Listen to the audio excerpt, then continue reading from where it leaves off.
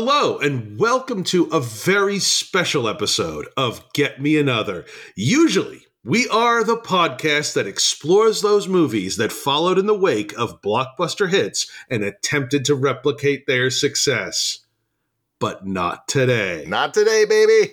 Today is the first in a series of bonus episodes that we are calling Don't Get Me Another. My name is Chris Iannacone, and with me, as always, is my co-host, Rob Lamorges. How big am I? That's the single. In each Don't Get Me Another episode, rather than talking about a blockbuster film or the movies that followed them, we'll be discussing a major motion picture that missed the mark and that Hollywood subsequently shunned. A movie that could have been a trendsetter if it hadn't been a commercial disaster. Essentially, we are going to be talking about anti-blockbusters, the opposite of those movies which usually kick off a Get Me Another series. And today, we'll be exploring a movie which was such a commercial disappointment that its title became a synonym for box office bomb. This is Don't Get Me Another, Ishtar. 3, 2, 3, 4, 4, 2, 3, and... These men are pawns. I put a price of 20,000 dirham on their heads. Next, they will be hailed as the two messengers of God. They were just a couple of songwriters who came to Ishtar to break into show business. Easy boy. Easy boy. What the hell's the matter with him? Is he blind? Well, yeah, he is, but he's in perfect condition. So how do they wind up on everyone's hit list? Your life is in danger. Behave normally. We have guns pointed at your back. No, don't put your hands up, you idiot. Oh, little darling. My little darling. I can't believe these men may control the fate of the Middle East. Oh, where are you? Do it.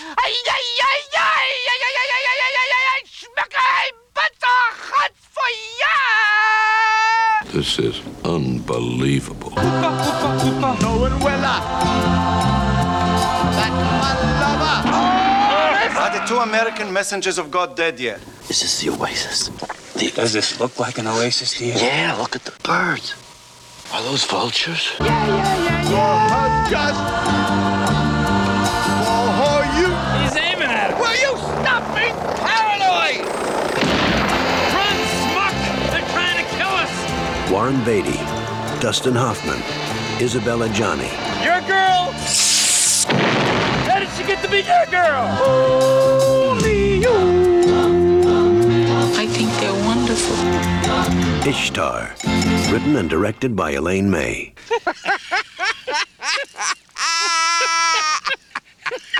This is some of our best work.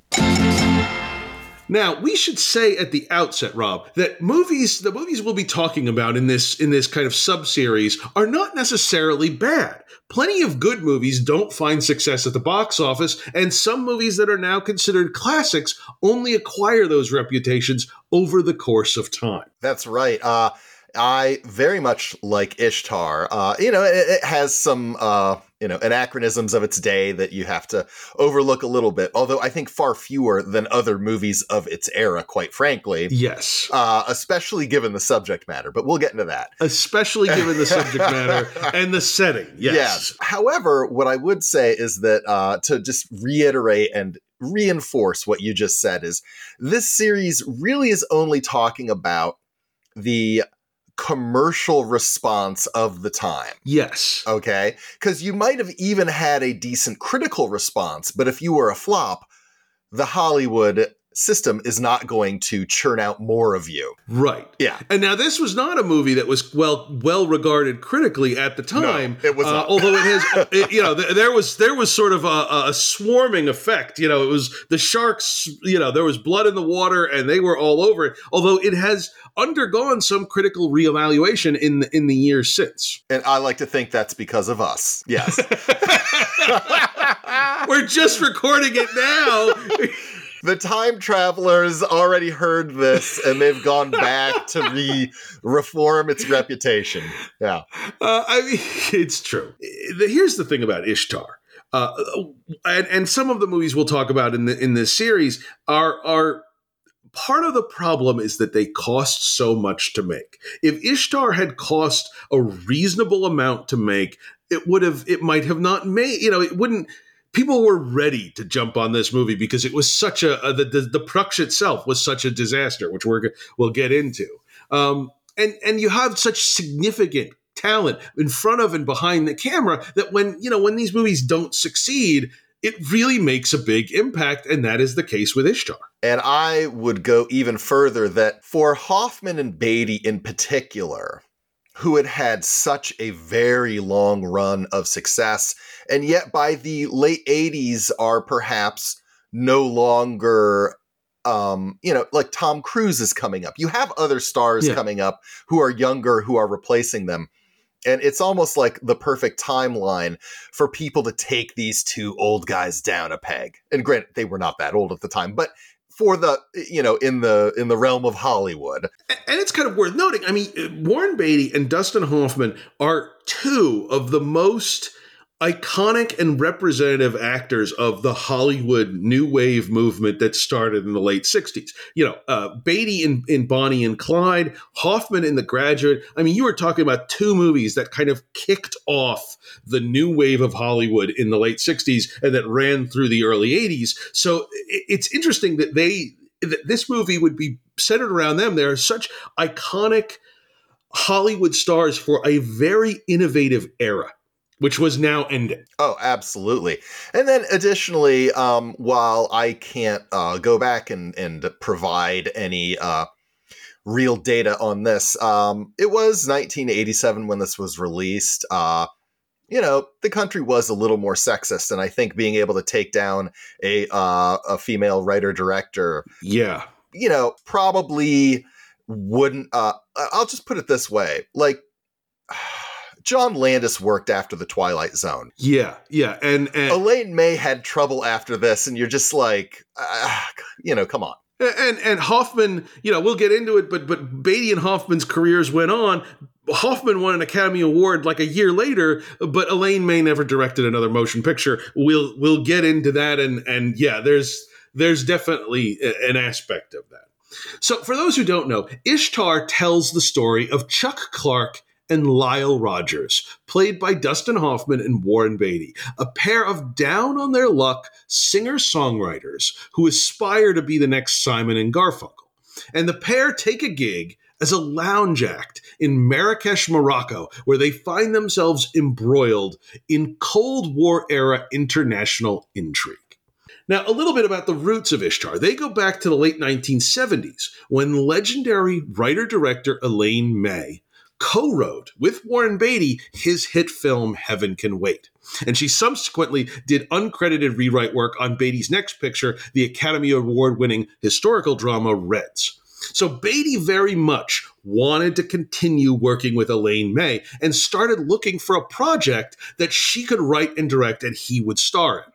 For her part, May was interested in doing a modern day, now this is a modern day being the 1980s, take on the Road to movies, starring Bob Hope and Bing Crosby. A little background for those who might not be familiar with what I'm talking about. Between 1940 and 1962, Hope and Crosby, along with Dorothy Lamour, starred in a series of 7 comedy films, beginning with The Road to Singapore. In each of these films, Hope and Crosby would play con men of some type that would journey to an exotic locale and become involved in adventure and intrigue. There would be songs, there would be comedy, and everything was kind of played with a light touch. The pictures themselves carried titles such as Road to Morocco, Road to Bali, and Road to Rio, so they collectively became known as the Road to movies. The last one of these was The Road to Hong Kong in 1962. Now, while they played different characters in each film, the actors always played the same types. Crosby was the ladies' man, and Hope was the bumbling comic relief, and Dorothy Lamour was the often local love interest. So that was the vibe that Elaine May hoped to recapture with Ishtar. She wanted to cast Beatty against type, as the bumbling comic role, and another actor as the confident ladies' man. That second actor turned out to be Dustin Hoffman, who May had worked with doing uncredited rewrites on his hit Tootsie. So this was sort of the impetus behind this. Yeah, and for me, the Rosetta Stone as to why this movie maybe didn't connect, all right? Because I have theories on this. For me, the Rosetta Stone is a movie that came out 2 years earlier that did the same damn thing. I think I know what movie you're talking about. Spies Like Us. Yep. And if Ishtar had been a hit and more had happened, Ishtar probably would have been the second film in our Get Me Another Spies Like Us series. Yes. That is absolutely, yes, 100%. Spies Like Us, without the music aspect of it, takes a lot from the road movies.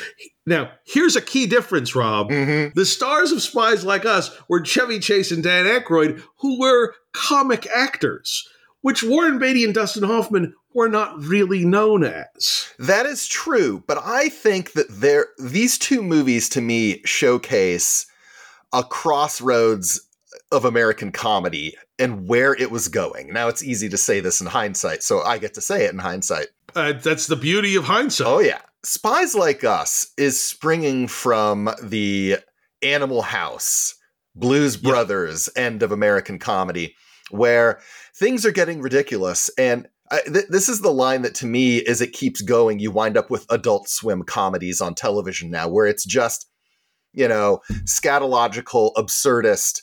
You could put 30 Rock in this category too, right? Where things are just, it is not real at all. Not even trying to be real.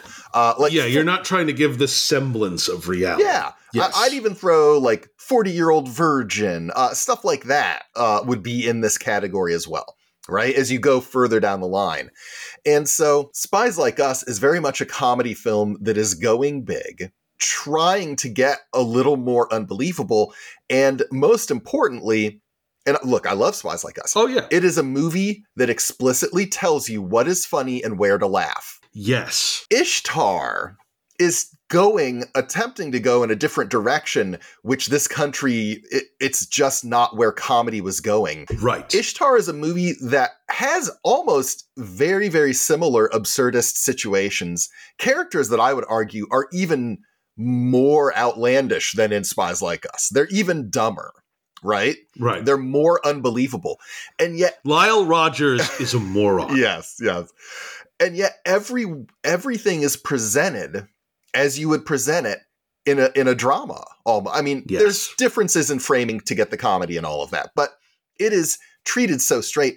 This is a strand of comedy that almost feels like English, as in United Kingdom. Yeah. Where you British. You get, this is the kind of thing that might lead you to even, let's say, a lot of the British sitcoms in the early aughts, including the original Office, not the American Office. Right. Where you can have cringy things and they're presented and you're kind of not told when and where to laugh and what is comfortable, what is uncomfortable. Obviously, that's a fake doc, the Office specifically, and there are differences. But this feels much more like it's trying to be outlandish, but present it totally straight, including in the crafting, and that it's going to trust you to know where to laugh. And that is not where the country headed. No. And it's interesting because, Elaine May had directed a movie. Her first feature film that she directed was a movie called The Heartbreak Kid, which starred Charles Grodin and Sybil Shepherd, and who Charles Grodin is also in this movie, and we'll get to that. It's very much, it's about, I don't know if you've seen it. It's really interesting, and it's an absurd. It is absurd situations, but as you say, it does not tell you when to laugh. It leaves you to figure out what's funny. And some of it is very sort of dark and sort of played with a straight face, even if they are absurd situations. And Ishtar feels like it is building on the type of humor that you saw in Elaine May's The Heartbreak Kid. But here's the thing. You can't because of the audience that's out there, that is not a movie that you can spend $50 million in 1987 dollars making. If you can bring that in for a low cost, it can find its audience. But when you spend that much money on something, it needs to cast a wide enough net, and there was no way Ishtar was going to cast a wide enough net. It's just not that type of picture. No, I mean, and someone thought, hey, maybe if it had hit, this would have been the revelation. Yeah. You would have gotten rid of all of the old, like, popping your eyeballs out and all of the, like, waka waka stuff that's telling you this. But it didn't hit at the time. What's funny is that if you had made this type of movie now, not that they make movies now, but if they did, this fits. There is a certain brand of American comedy that I feel has taken more from British comedy, where I think this kind of thing and the tone of it would go over better now. One thing that I love, absolutely love about it, that it didn't consciously pop in my mind until this rewatch for me, is that Lyle and Chuck are insane. Okay, I'll just say it. Right? They have absolutely no grasp on reality. Yes, but they are presented as in a very straight manner. What I love most is that I realize this is my experience of weirdos in real life. Right. And I say that affectionately, even people that I've known for a very long time, no names. But I'm sure if you're listening, you at some point have been on a subway or in a park or in line. You've been somewhere in public where a stranger has decided it's time to talk. Yeah. And that you have had that stranger open their mind to you, and you've gone, holy shit, what is this person saying? And it's so bizarre. And you have to sit there and Charles Grodin your face. And so this is, it's so much more my experience of, in the real world, meeting characters like this. And I love it. Yeah. We open with what is in my mind. We open with an amazing scene in Ishtar. Yes. What is, in my opinion, the best, most accurate depiction of the reality of the collaborative creative process I have ever seen in a motion picture, as Beatty and Hoffman, as Rogers and Clark, struggle to write their song, Dangerous Business.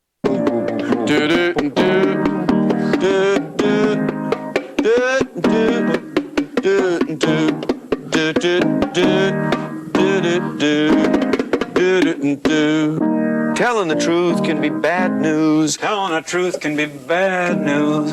Telling the truth can be telling the truth can be good news. Telling the truth is a bad idea. Telling the truth is a difficult problem. Telling the truth is a scary. Telling the truth is a scary predicament. Telling the truth is a bitter herb. Telling the truth is a dangerous tunnel. When you get out of that tunnel, you've got bitter black life ahead. Forget herb. I never heard of a hit that had the word herb in it. Telling the truth is a dangerous... Dangerous! Telling the truth can be dangerous. What? Telling the truth can be dangerous. Telling the truth can be dangerous business. Telling the truth can be dangerous business. Why?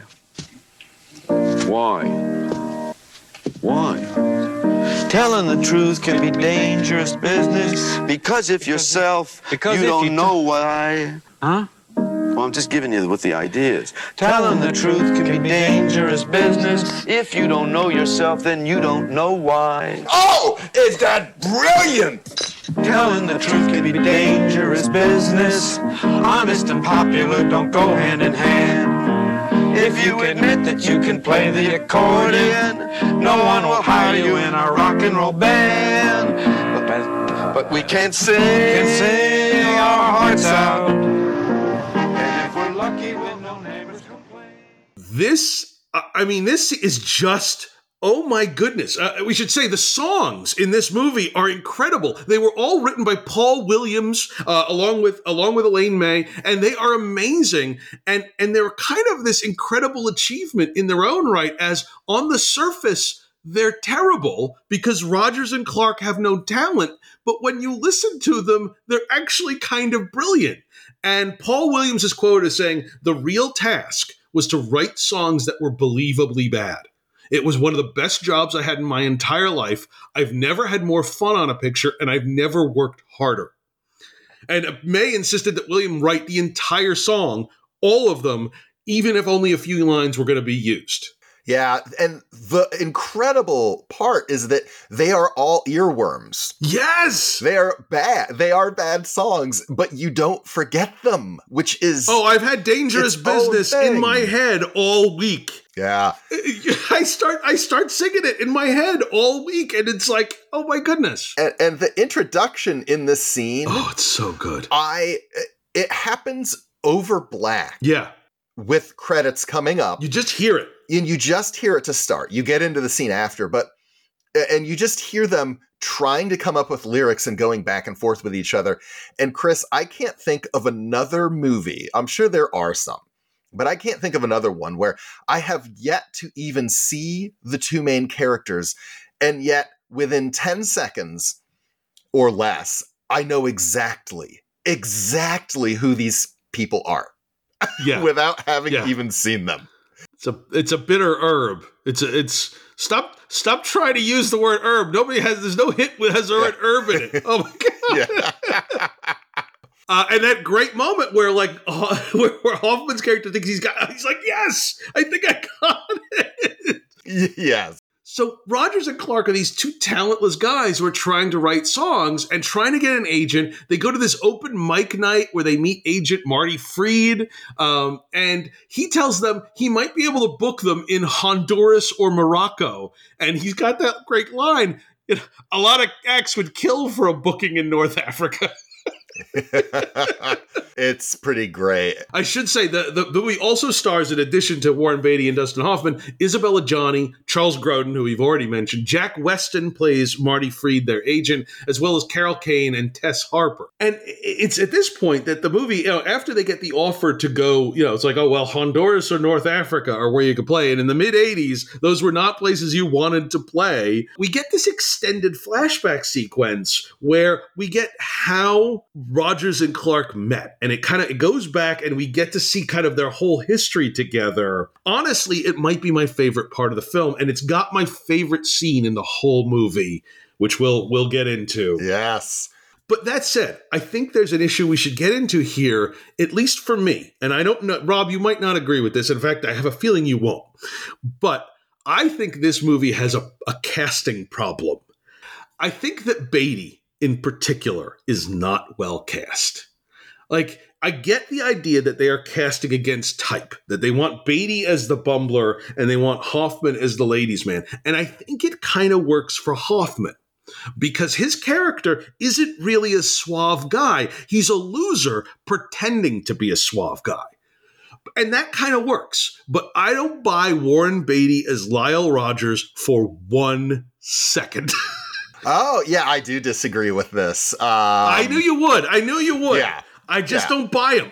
He's too good looking to be this schlub. I can't see it. There's a scene in that flashback sequence. It's an extended flashback where we see him at his day job as an ice cream truck driver. And it's just the most absolutely absurd image of Warren Beatty, who's still as handsome as Warren Beatty is, driving this ice cream like a schmuck. And I'm just like, I can't buy Warren Beatty as a schmuck. But he's singing his own song about whatever Candy Ripple kisses, totally ignoring a throng of children chasing after his little ice cream truck, trying to buy ice cream, but he's so in his own head. It's true. And that for me is where the character, like the bearing that he brings or does not bring, to Lyle. I don't know, because again, it's just a lot of people can look good just if you look at their face.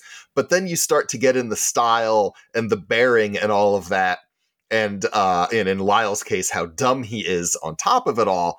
And it's just, I don't know. It's not like, the 30 Rock Beautiful Idiot, where it's like he's not visually put together where anyway, and he's so simple. And you mentioned 30 Rock, and my issue with 30 Rock, and I love 30 Rock. I think it's a brilliant show. But every time they get into Liz Lemon as this unattractive woman that nobody would want to be with, I'm like, it's Tina Fey. Are you out of your mind? She's wearing glasses, Chris. She's wearing glasses. That's all I have to say. Yes. It's funny with that. Like, Beatty is wearing a pocket protector. Like, someone in the wardrobe department saw Revenge of the Nerds and said, that'll make Warren Beatty look like a dork if we give him a pocket protector. No, he's still Warren Beatty. Also, I have to mention, I think Warren Beatty he's supposed to be from the South, and he has the worst, most inconsistent accent I've ever seen in a major motion picture. Like, for the first time, I noticed it was the scene after his wife leaves him, and I'm like, I start to question, was Beatty doing a Southern accent the whole time? And I just didn't hear it. And then it's like, no, it keeps coming and going. And in some scenes, it's more prevalent. Some scenes, it's not there at all. And it is amazing. Yeah, look, for me, it just works for the character. And I believe, yes, not just the South. But I think at one point late in the movie, they say Texas. I don't know which small town. Sure. If I wanted to, just because I like it,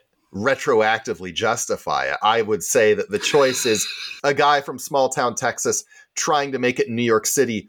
So he's trying to get rid of his Texas accent and is inconsistent in doing so. That is fan canon. That is head canon. That is fan head canon. There is nothing textual to indicate that. I think Hoffman fares better. I believe him as a guy putting on the front of being a winner. Like, there's a great scene where he's, again, in this extended flashback sequence, where he's introduced in his job, which is actually singing in a Greek restaurant. And he's playing for this old couple, and he says, well, they came in a couple of years ago for their 50th wedding anniversary, and then a year later for their 51st, and now they're back. And I said I'd write them a song, and he sings the song about dying, which is like, it's like I'm leaving some love in my will, and I'm like, it is absolutely hysterical. Like, honestly, that whole first act where it's how they came together, in my opinion, is the best part of the movie. And you get most of their musical performances. The bulk of them will be in that first act. You get some later. Yeah. And those sequences, the way that they are directed. And I mean, first of all, for me, Hoffman and Beatty are hilarious physical comedians in these scenes. I mean, they're so absurd when they're performing. They're so absurd. And this is one where it really, when you watch those sequences in particular, it really reinforces the old chestnut that comedy lives in the two shot and that, drama lives more. Like, the big dramatic moments will be close up, but your big comedy moments are always two shots of the two of them, or, quite frequently. They're on stage and you have both of them. And I mean, they're often just like locked shots for a while, and it's hilarious to me. Yeah. And then the shots, the reaction crowd or non-reaction crowd shots. You have people trying to hold in, like they would in real life. They don't want to, make a big stink face and like start booing them. Now maybe the audiences would, but back then, you just have all these shots of people who are aghast and holding it in. And we do get a famous, a future famous actor. We do get a young Dylan Baker and as one of the audience members, and he's just sitting there sort of open mouth. We later get a young Matt Frewer, only a few years, as one of the CIA agents, only a few years out from Max Headroom. I want to talk about one scene in particular, because there is a scene in this movie that I think is absolutely incredible, where Hoffman is contemplating suicide and he goes out on the ledge of a building, and Beatty goes out to talk him down.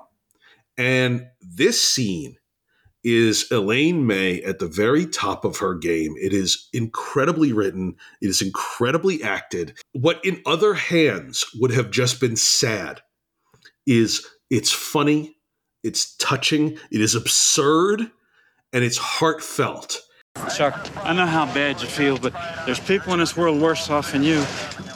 Poor people, you sick people, people who haven't got anybody to go out on a ledge for them. Come on, give me your hand. Come on, Chuck.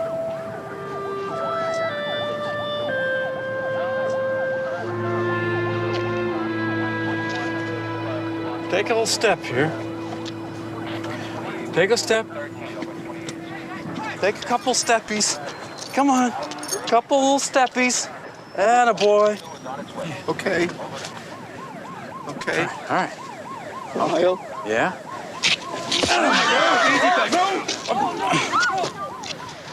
Lyle? Uh-huh. Are you disappointed in me?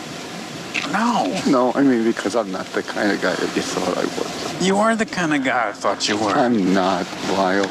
I lived with my parents till I was 32. I've just dribbled my life away. Hey, it takes a lot of nerve to have nothing at your age. Don't you understand that? Yeah, most guys would be ashamed, but you've got the guts to just say the hell with it. You say that you'd rather have nothing than settle for less. Understand? I never thought of it that way. Yes. Oh, Lyle. And I was affected by this scene so profoundly because this movie at its core, for anyone out there who has attempted to forge a creative career or something that is out of the ordinary will understand how real that scene is and the pain of when things don't work the way you want to.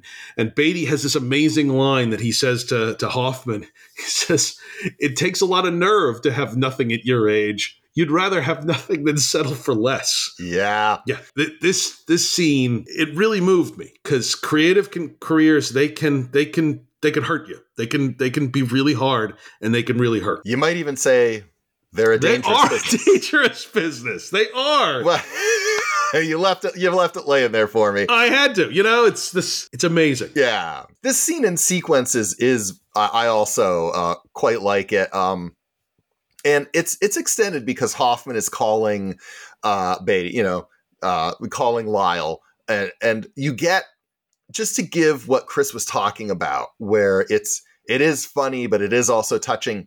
It's a scene and sequence that can shuttle from at the beginning when Hoffman's on the phone with him and he says, "Don't call the police. This will ruin my name in show business." Yes. When he's thinking of being out on the ledge, right? Yeah, he does say that. And that's kind of, it's like kind of the broad humor, but also showing where his head's at. And of course, all the police show up. His parents show up. His rabbi shows up. You see a cop scaling down from the top of the building on a rope. The scene is so amazingly shot. It is really incredible. And then it kind of ends with Lyle going out onto the ledge to get him.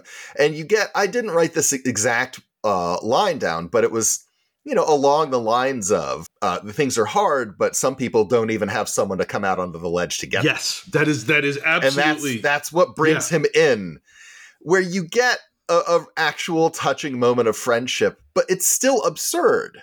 It doesn't stomp on its own tone to get the heartstrings. It actually does it within the setup that it is already done. It's just giving you a different flavor. It is absurd and it's heartfelt all at the same time. And it doesn't toggle back and forth between both. It does it simultaneously. And it is so expertly done. Again, I am not quite as in love with the film as you are, but this scene is so good. And again, to anybody out there who's trying to put together a creative career, it's really hard.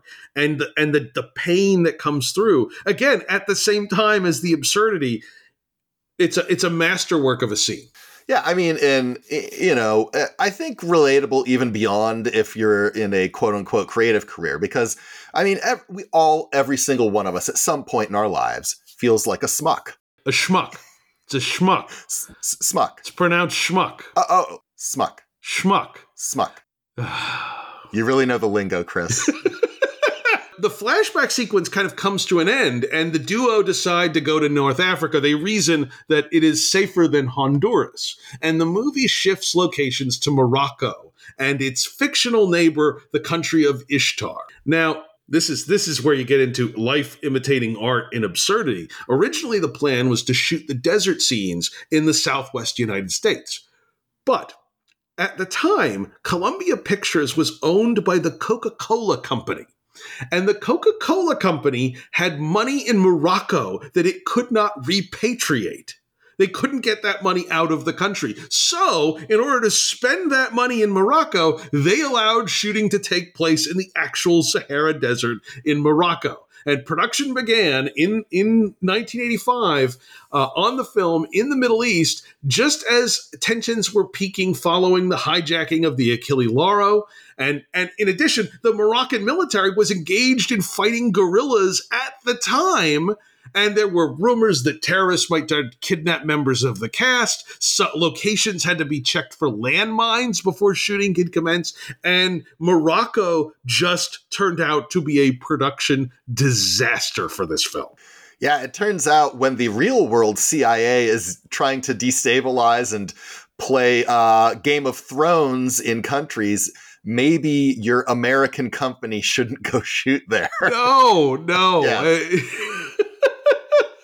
And once in Morocco, Elaine May, she clashed with Warren Beatty. They did not get along during filming. She also clashed with cinematographer Vittorio Storaro, who had previously shot films like The Bird with the Crystal Plumage and Last Tango in Paris and Beatty's Own Reds and Apocalypse Now. Rob, imagine being the DP on the Ishtar and Apocalypse Now shoots. I'm shocked he ever went on a movie set again. Yeah. And and this just shows that, look, he had his big credits in the past, and no one said you can never DP again because of this movie. No, because he went on to immediately after this, he did The Last Emperor, which he won the Oscar for. Yeah. He won his third Oscar for. But it's interesting because I'm watching this movie and I'm thinking to myself, it doesn't look like a comedy. No. Like, I'm not even sure what that means, but it doesn't look like a comedy. Whereas Spies Like Us is shot like a comedy. So you kind of know when. Here, it's shot like a drama set in the Middle East,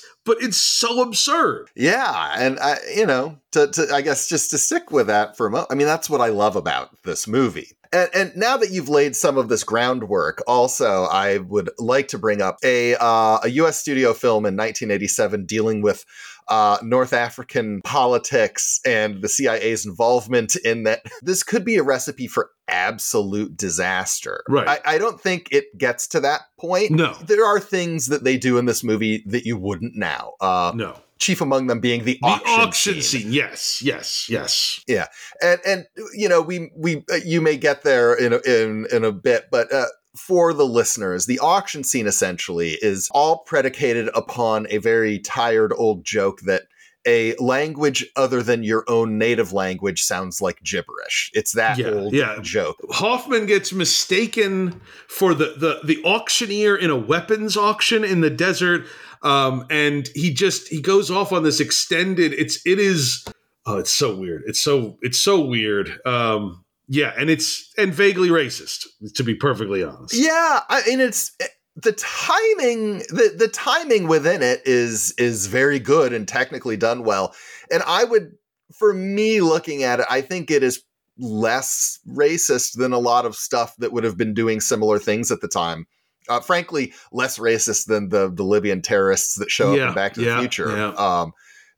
This is not to say that, I still realize just inherent in the situation, it's just probably not something you would do today. Right. The other movie it brought to mind amidst all of this, because I think there's a contrast, is Big Trouble in Little China. A movie I love to the core of my heart. Like, as far down, like Big Trouble in Little China, I just love with all my heart. And that was also a bomb. Yes. But God, I love it so. Big Trouble and Ishtar are doing a similar thing, but slightly differently. Big Trouble and Ishtar both have the traditional, like, white American leads being presented as buffoons, right, in situations where they're normally the infallible heroes, right? And they are poking great fun at that. okay, which, in some ways is, if you want to think of it, more progressive for that time period. Sure. But what Big Trouble does that Ishtar does not is Big Trouble makes the real heroes the actual, Chinese American actors who are in that area. Yeah. And they are the heroic ones doing stuff, and Jack Burton's kind of along for the ride and does, gets to do one or two things himself. He gets his great moment at the end, yeah. But that's really it. Whereas in Ishtar, there's no heroes. There's no heroes, and there's no great depictions of the local Moroccans or Ishtarians or anyone. And so it doesn't quite have the same counterbalance, for me, but it does avoid the most egregious stuff of its era, which is, at least some. It is. But in any case, as we often say, older movies and context and taking things in as they are. They are what they are. Yeah. Rogers and Clark land in Ishtar, and Chuck Clark, Hoffman almost immediately gives his passport and switches jackets with Shira Assel, played by Isabella Adjani, who claims that her life is in danger. And this leaves Chuck unable to cross the border into Morocco, and he sends Lyle on ahead to try and stay behind and get a new passport at the U.S. Embassy. Shira is part of a leftist group that is trying to overthrow the Emir of Ishtar. Her brother found a map that somehow prophesized the Emir's downfall, although honestly, Rob, I am not sure how. Like, the MacGuffin of this movie is very... Like, I kind of don't understand why it's so important, and they never really explain it. Yeah, well, this is a movie that you could argue has no story but plenty of plot. Yeah. And in comedies, that's often the case, and for me, it doesn't matter. But I think this is indicative of they set up a MacGuffin, so they have a thing to chase. But I don't know why they're chasing it. I'm not sure either. It's at this point we meet who I think is the best character in the film, CIA agent Jim Harrison, played by Charles Grodin. Grodin previously played the lead in Elaine May's film, The Heartbreak Kid, and he is just flat out amazing as this jaded, smarmy CIA operative. He's so good. He steals the movie for me. Oh, I would agree. He is my favorite part of this movie. I think I like Beatty and Hoffman a lot more than you do, but Grodin is still my number one. Grodin's so good. And I will say, I have never seen The Heartbreak Kid, so I will say this. But Chris, I'm going to blaspheme, at least in your eyes. Why would you do this? This is my favorite Charles Grodin performance. But Midnight Run. It's more than Midnight Run. Get out of here. It's bigger than The Lonely Guy. Midnight Run is one of the greatest movies ever made. It is. Yes. Oh, no. I mean, Grodin is great in this movie, but Midnight Run is maybe the perfect two-hander movie with De Niro and Charles Grodin. I could watch it every day, and he's great. Don't get me wrong, but he's not. Midnight Run is peak Charles Grodin. I know that you feel that way, but I that's it. I like his performance in this one. I think just a notch more. That's very close for me, but that's crazy. But it's. I mean, it is great. He's got. Hoffman asks how much money that he'd get for working for the CIA, and Grodin responds, $150 a week. It's not much, but you can't put a price on democracy. It's so good. And Grodin has so many wonderful one-liners. Oh, he does. Like later on, when he's dealing with the ruler of Ishtar. Yeah, the Emir. The Emir is asking to have Lyle and Chuck killed, essentially. Yeah. And one of those scenes, one of my favorites, Grodin, as the CIA agent, says, "The United States government will not be blackmailed, but I think we can meet your timetable." It is really good.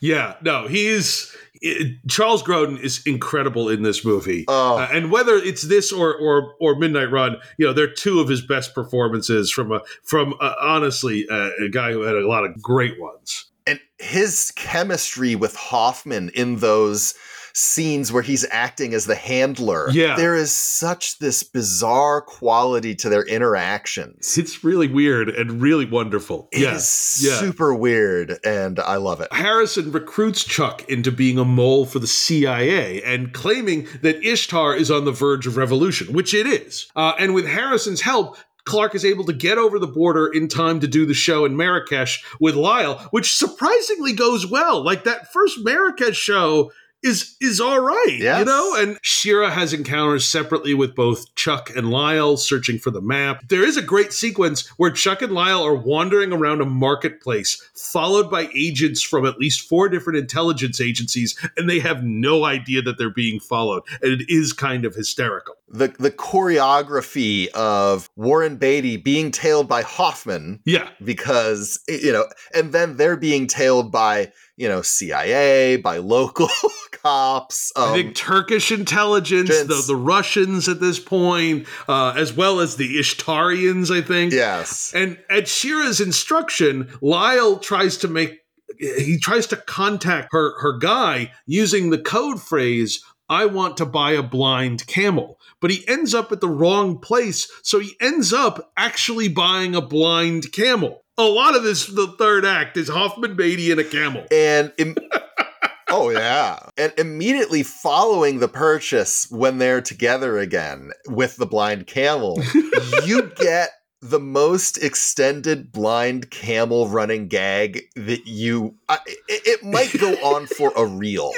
It is, and then there is more later even too, once they're out stranded in the desert, and it's in many ways the same joke over and over again. It kind of is. It is, but it's somehow still hilarious every time. I can't explain it. Oh, there's, what happens then is Lyle and Chuck, basically both the CIA, both the CIA and the Emir of Ishtar, as well as the rebels that Shira represents, they both want these guys dead.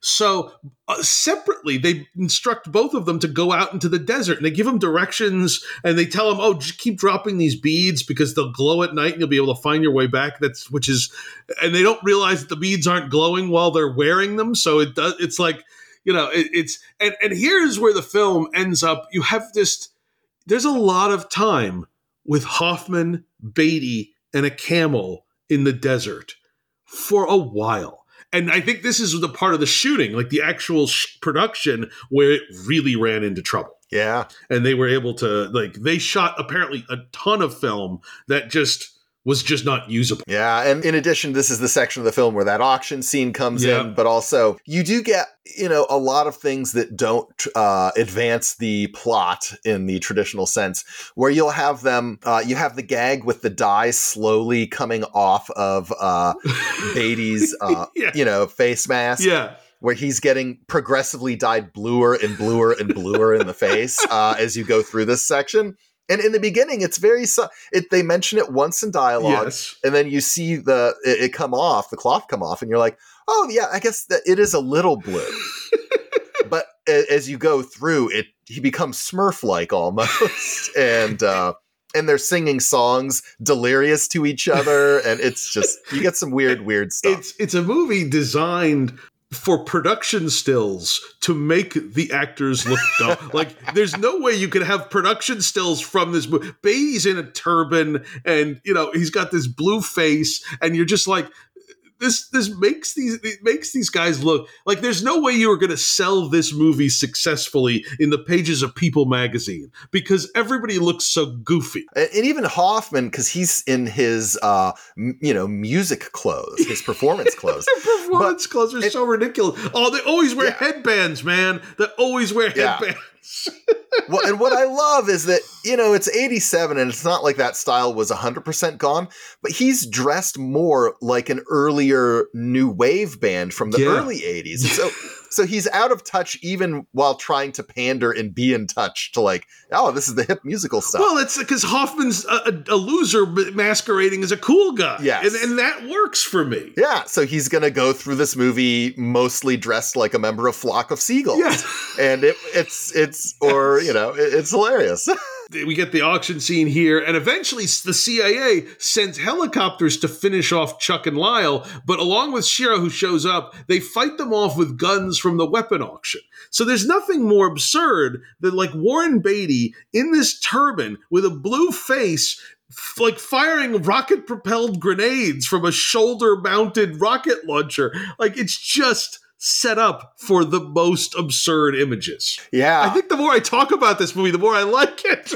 Yeah. And what's interesting is, unlike, say, something like Spies Like Us or Real Genius, where the hero actually does the thing that combats, like they actually score the hit. In this one, they kind of completely miss it. I think one bullet like hits the door of one of the helicopters. Yeah. But essentially at this point, all they've done is it's now too visible. And so the CIA calls the helicopters away. Right. And this is where the movie just kind of plot-wise just sort of ends. Like, they realize that the map that they were looking for is sewn into the jacket that Chuck is wearing, that he switched with Shira at the airport. So they've had it the whole time, kind of like, the ruby slippers. They had the map the whole time.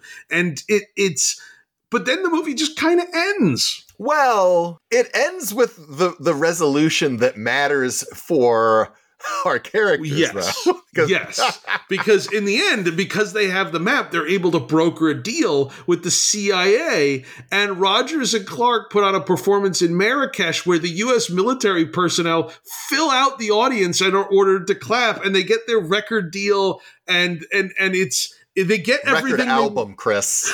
Record album. Record album. Yes. It's an album. Charles Grodin, they're listening to it, and there's like a general next to him, and he just goes, "There's the single."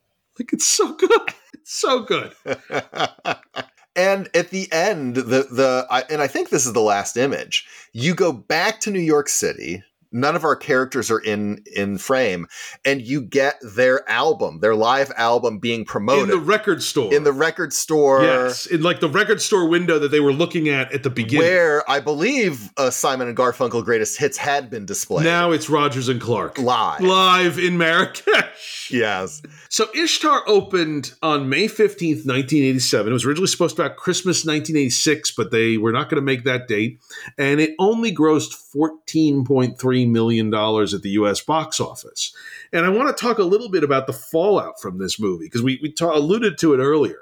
But honestly, for Beatty and Hoffman, Beatty went on to direct and star in Dick Tracy next. Hoffman won the Academy Award for Best Actor for Rain Man the following year. Fairly or unfairly, and I think very unfairly, the person who bore the brunt of Ishtar's commercial failure was Elaine May. And as you said, this probably would have been a cheaper movie had they shot in the American Southwest. But your employer says, "We have money we need you to spend," and then they're mad that you spent it. Yeah. Yeah. Also, Elaine May is just a stone cold genius, and oh, absolutely. She did get. It's not like she never worked again, but not in this level or capacity. Elaine May in the 90s wrote two movies, The Birdcage and Primary Colors, which were both directed by her former improv comedy partner, Mike Nichols. But she never got the chance to direct again. And honestly, it's a real shame, because there are things she does in this movie, despite all the craziness surrounding this movie. There's things she does in this movie that's absolutely sublime, that is a high degree of difficulty in terms of maintaining this absurd tone, but at the same time having real feelings. Again, not having to switch back and forth, but having those things simultaneously in a scene, and it is incredible. On the pure visual end of things, I'd also like to talk about the mise en scène in a lot of these shots. It's almost like an updated Jacques Tati level of stuff. So it's not quite the super long shot Rube Goldberg machine that you get in Playtime or something like that. But you'll get it in medium shots here. There's one, if I remember, I think it's at the airport when they first arrive, where Hoffman is looking around and there's this, local gentleman who keeps looking at him. Oh, yeah. And you wind up with them Hoffman's trying to sneak around a pillar or something, but there's glass like a tank, and you're seeing this guy's face behind him sneaking into frame. Yeah. And it's all there's a lot of a lot of stuff like that. Another one is when they first get to the American embassy and they accidentally punch a hole through the wall. Yeah. And then you It's a funny bit. That is a funny bit too. Yeah. Lyle and Clark are then talking about like the show and all of this. They're very like into their own thing. And you see a guy's face come from the other side of the wall. Yeah. And then they're trying to like put the pieces back up on the wall and they keep falling down. But it really is off to the side.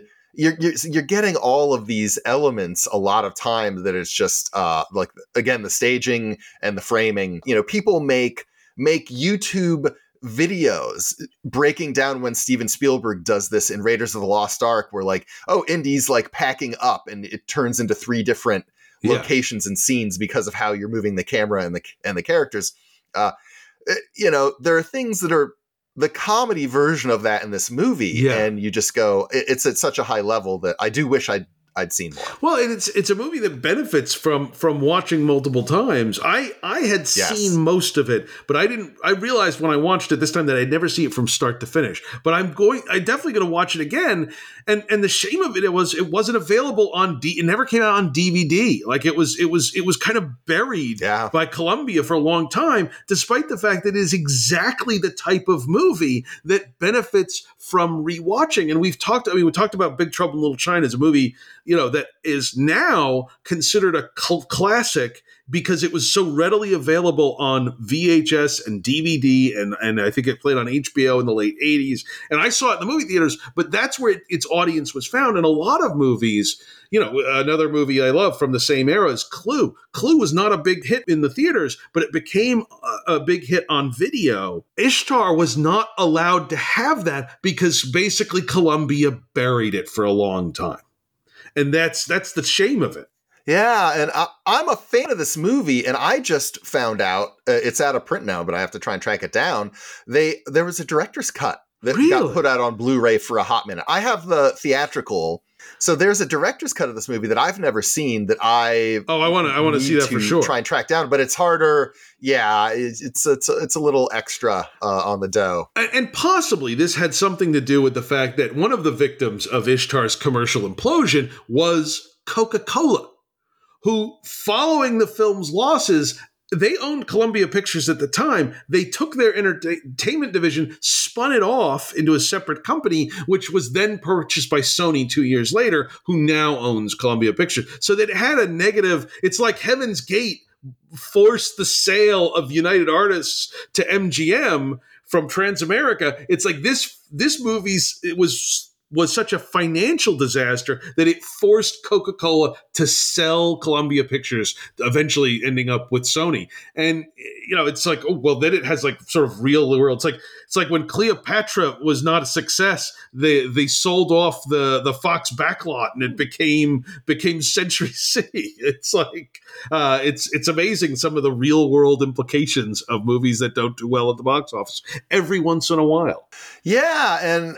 And I think that a lot of that real world stuff clearly clouds men's minds, if you will. I don't know why I'm doing a shadow reference, but I had to. And it's just, I'd say it's a shame, but it's also completely understandable that it's often hard to remove a film from the context it comes out in, which is why you need time to happen so that you can look at it with different eyes, I guess, even like the culture at large. Well, and I was going to ask, I had this in my notes. I was like, Rob, I was going to ask the question, and I already know what the answer is. Does Ishtar deserve its negative reputation? And the answer is clearly no. Like it's not, it had a reputation as like one of the worst movies of all time. And it is not that. It is a big commercial bomb, but that has nothing to do with whether it's actually a good movie or not. Yeah, and for me, I think it very clearly is a good film, and one that I enjoy greatly. But what I can also say is that for the budget level, it really is a strange bird of a movie, and was doing things that most mainstream big budget comedy in the United States, at least, and especially through the studio system, it was not doing. And in fact, things were going in a different direction for this kind of stuff. Yeah. Because we're about to go on the trajectory that's going to land us like in there's something about Maryland. Yes. And like, where you are going in a much different direction. Yeah, Dumb and Dumber, is on the horizon. That the Farrelly Brothers, that kind of comedy. It's interesting. In the late '80s, Gary Larson did a Far Side comic that referenced Ishtar, where it's Hell's Video Store, and you see in the background, you see like the devil renting videos, but all of the videos available in Hell's Video Store are Ishtar. And that's all you could get at Hell's Video Store. And a couple of years after that, Larson wrote the following, and I'm going to read it in its entirety about the movie. To whom it may concern, when I drew the above cartoon, I had not actually seen Ishtar. I only knew or sensed that it had entered the film industry lexicon as a major turkey. Years later, I saw it on an airplane and was stunned at what was happening to me. I was being entertained. Sure, maybe it's not the greatest film ever made, but my cartoon was way off the mark. There are so many cartoons for which I should probably write an apology, but this is the only one that compels me to do so.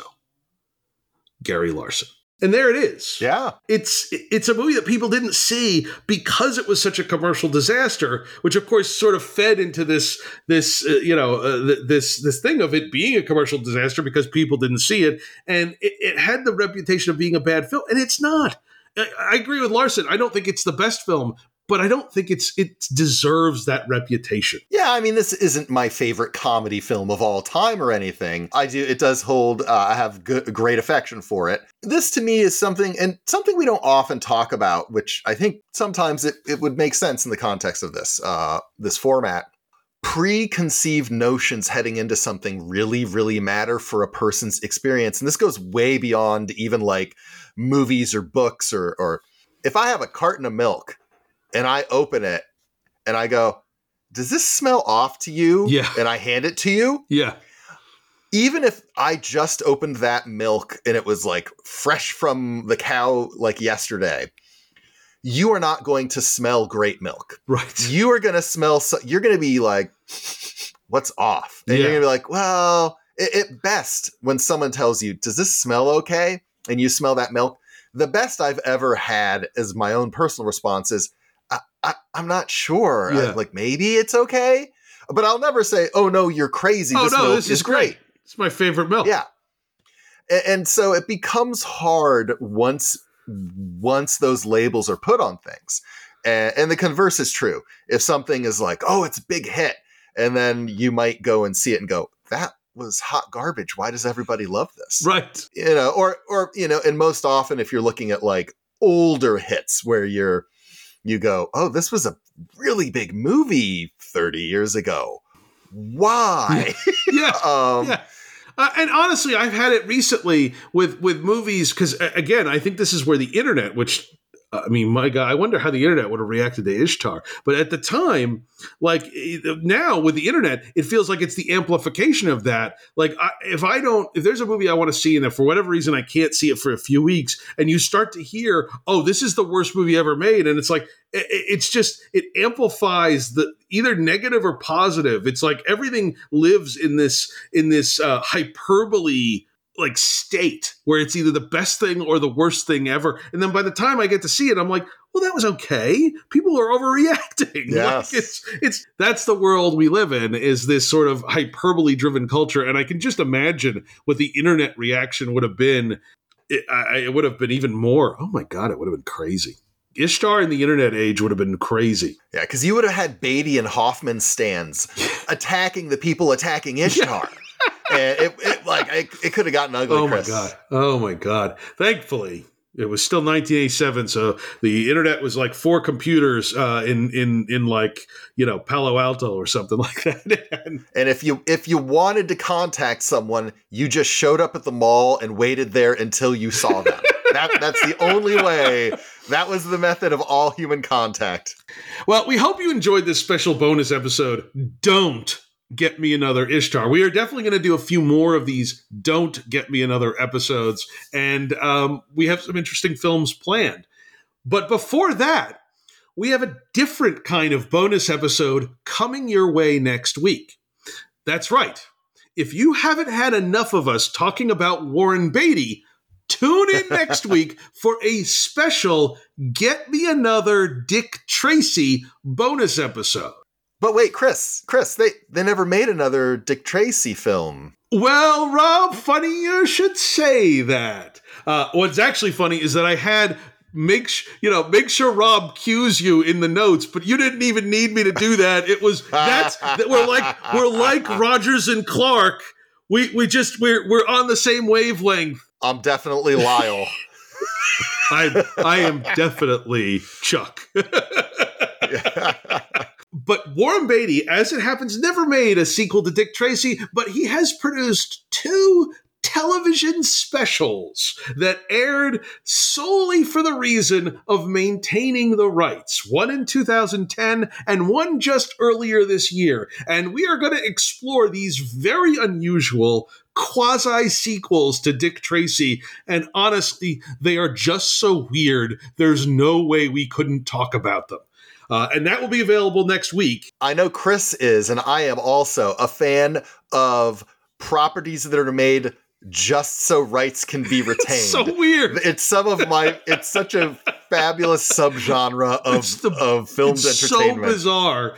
At some point, we'll do the 1995 Fantastic Four movie. We'll go into this category. But that will be available next Tuesday, our Get Me Another Dick Tracy bonus episode. And then a few weeks after that, we'll be kicking off our next series, Get Me Another When Harry Met Sally. Thank you so much for listening. Again, we are your hosts, Chris Iannacone and Rob Lamorges. And if you enjoyed our show, please consider subscribing and following us on Twitter and Instagram at Get Me Another Pod. And remember, if you like the show, then telling the truth is certainly not a dangerous business. And join us next time as we continue to explore what happens when Hollywood says, get me another. Oh, wait, maybe get me some more? Get me some... No. Get me... No, wait. No. Get me the one. Get me what I want. Cue dangerous business. Truth can be dangerous business. Honest and popular don't go hand in hand. If you admit that you can play the accordion, no one will hire you in a rock and roll band. But we can sing our hearts out all night. And if we're lucky, then no neighbors complain. Nobody knows where the beginning part starts out. But being human, we can live with the pain. Because life is the way we audition for God. Let us pray that we all get the job.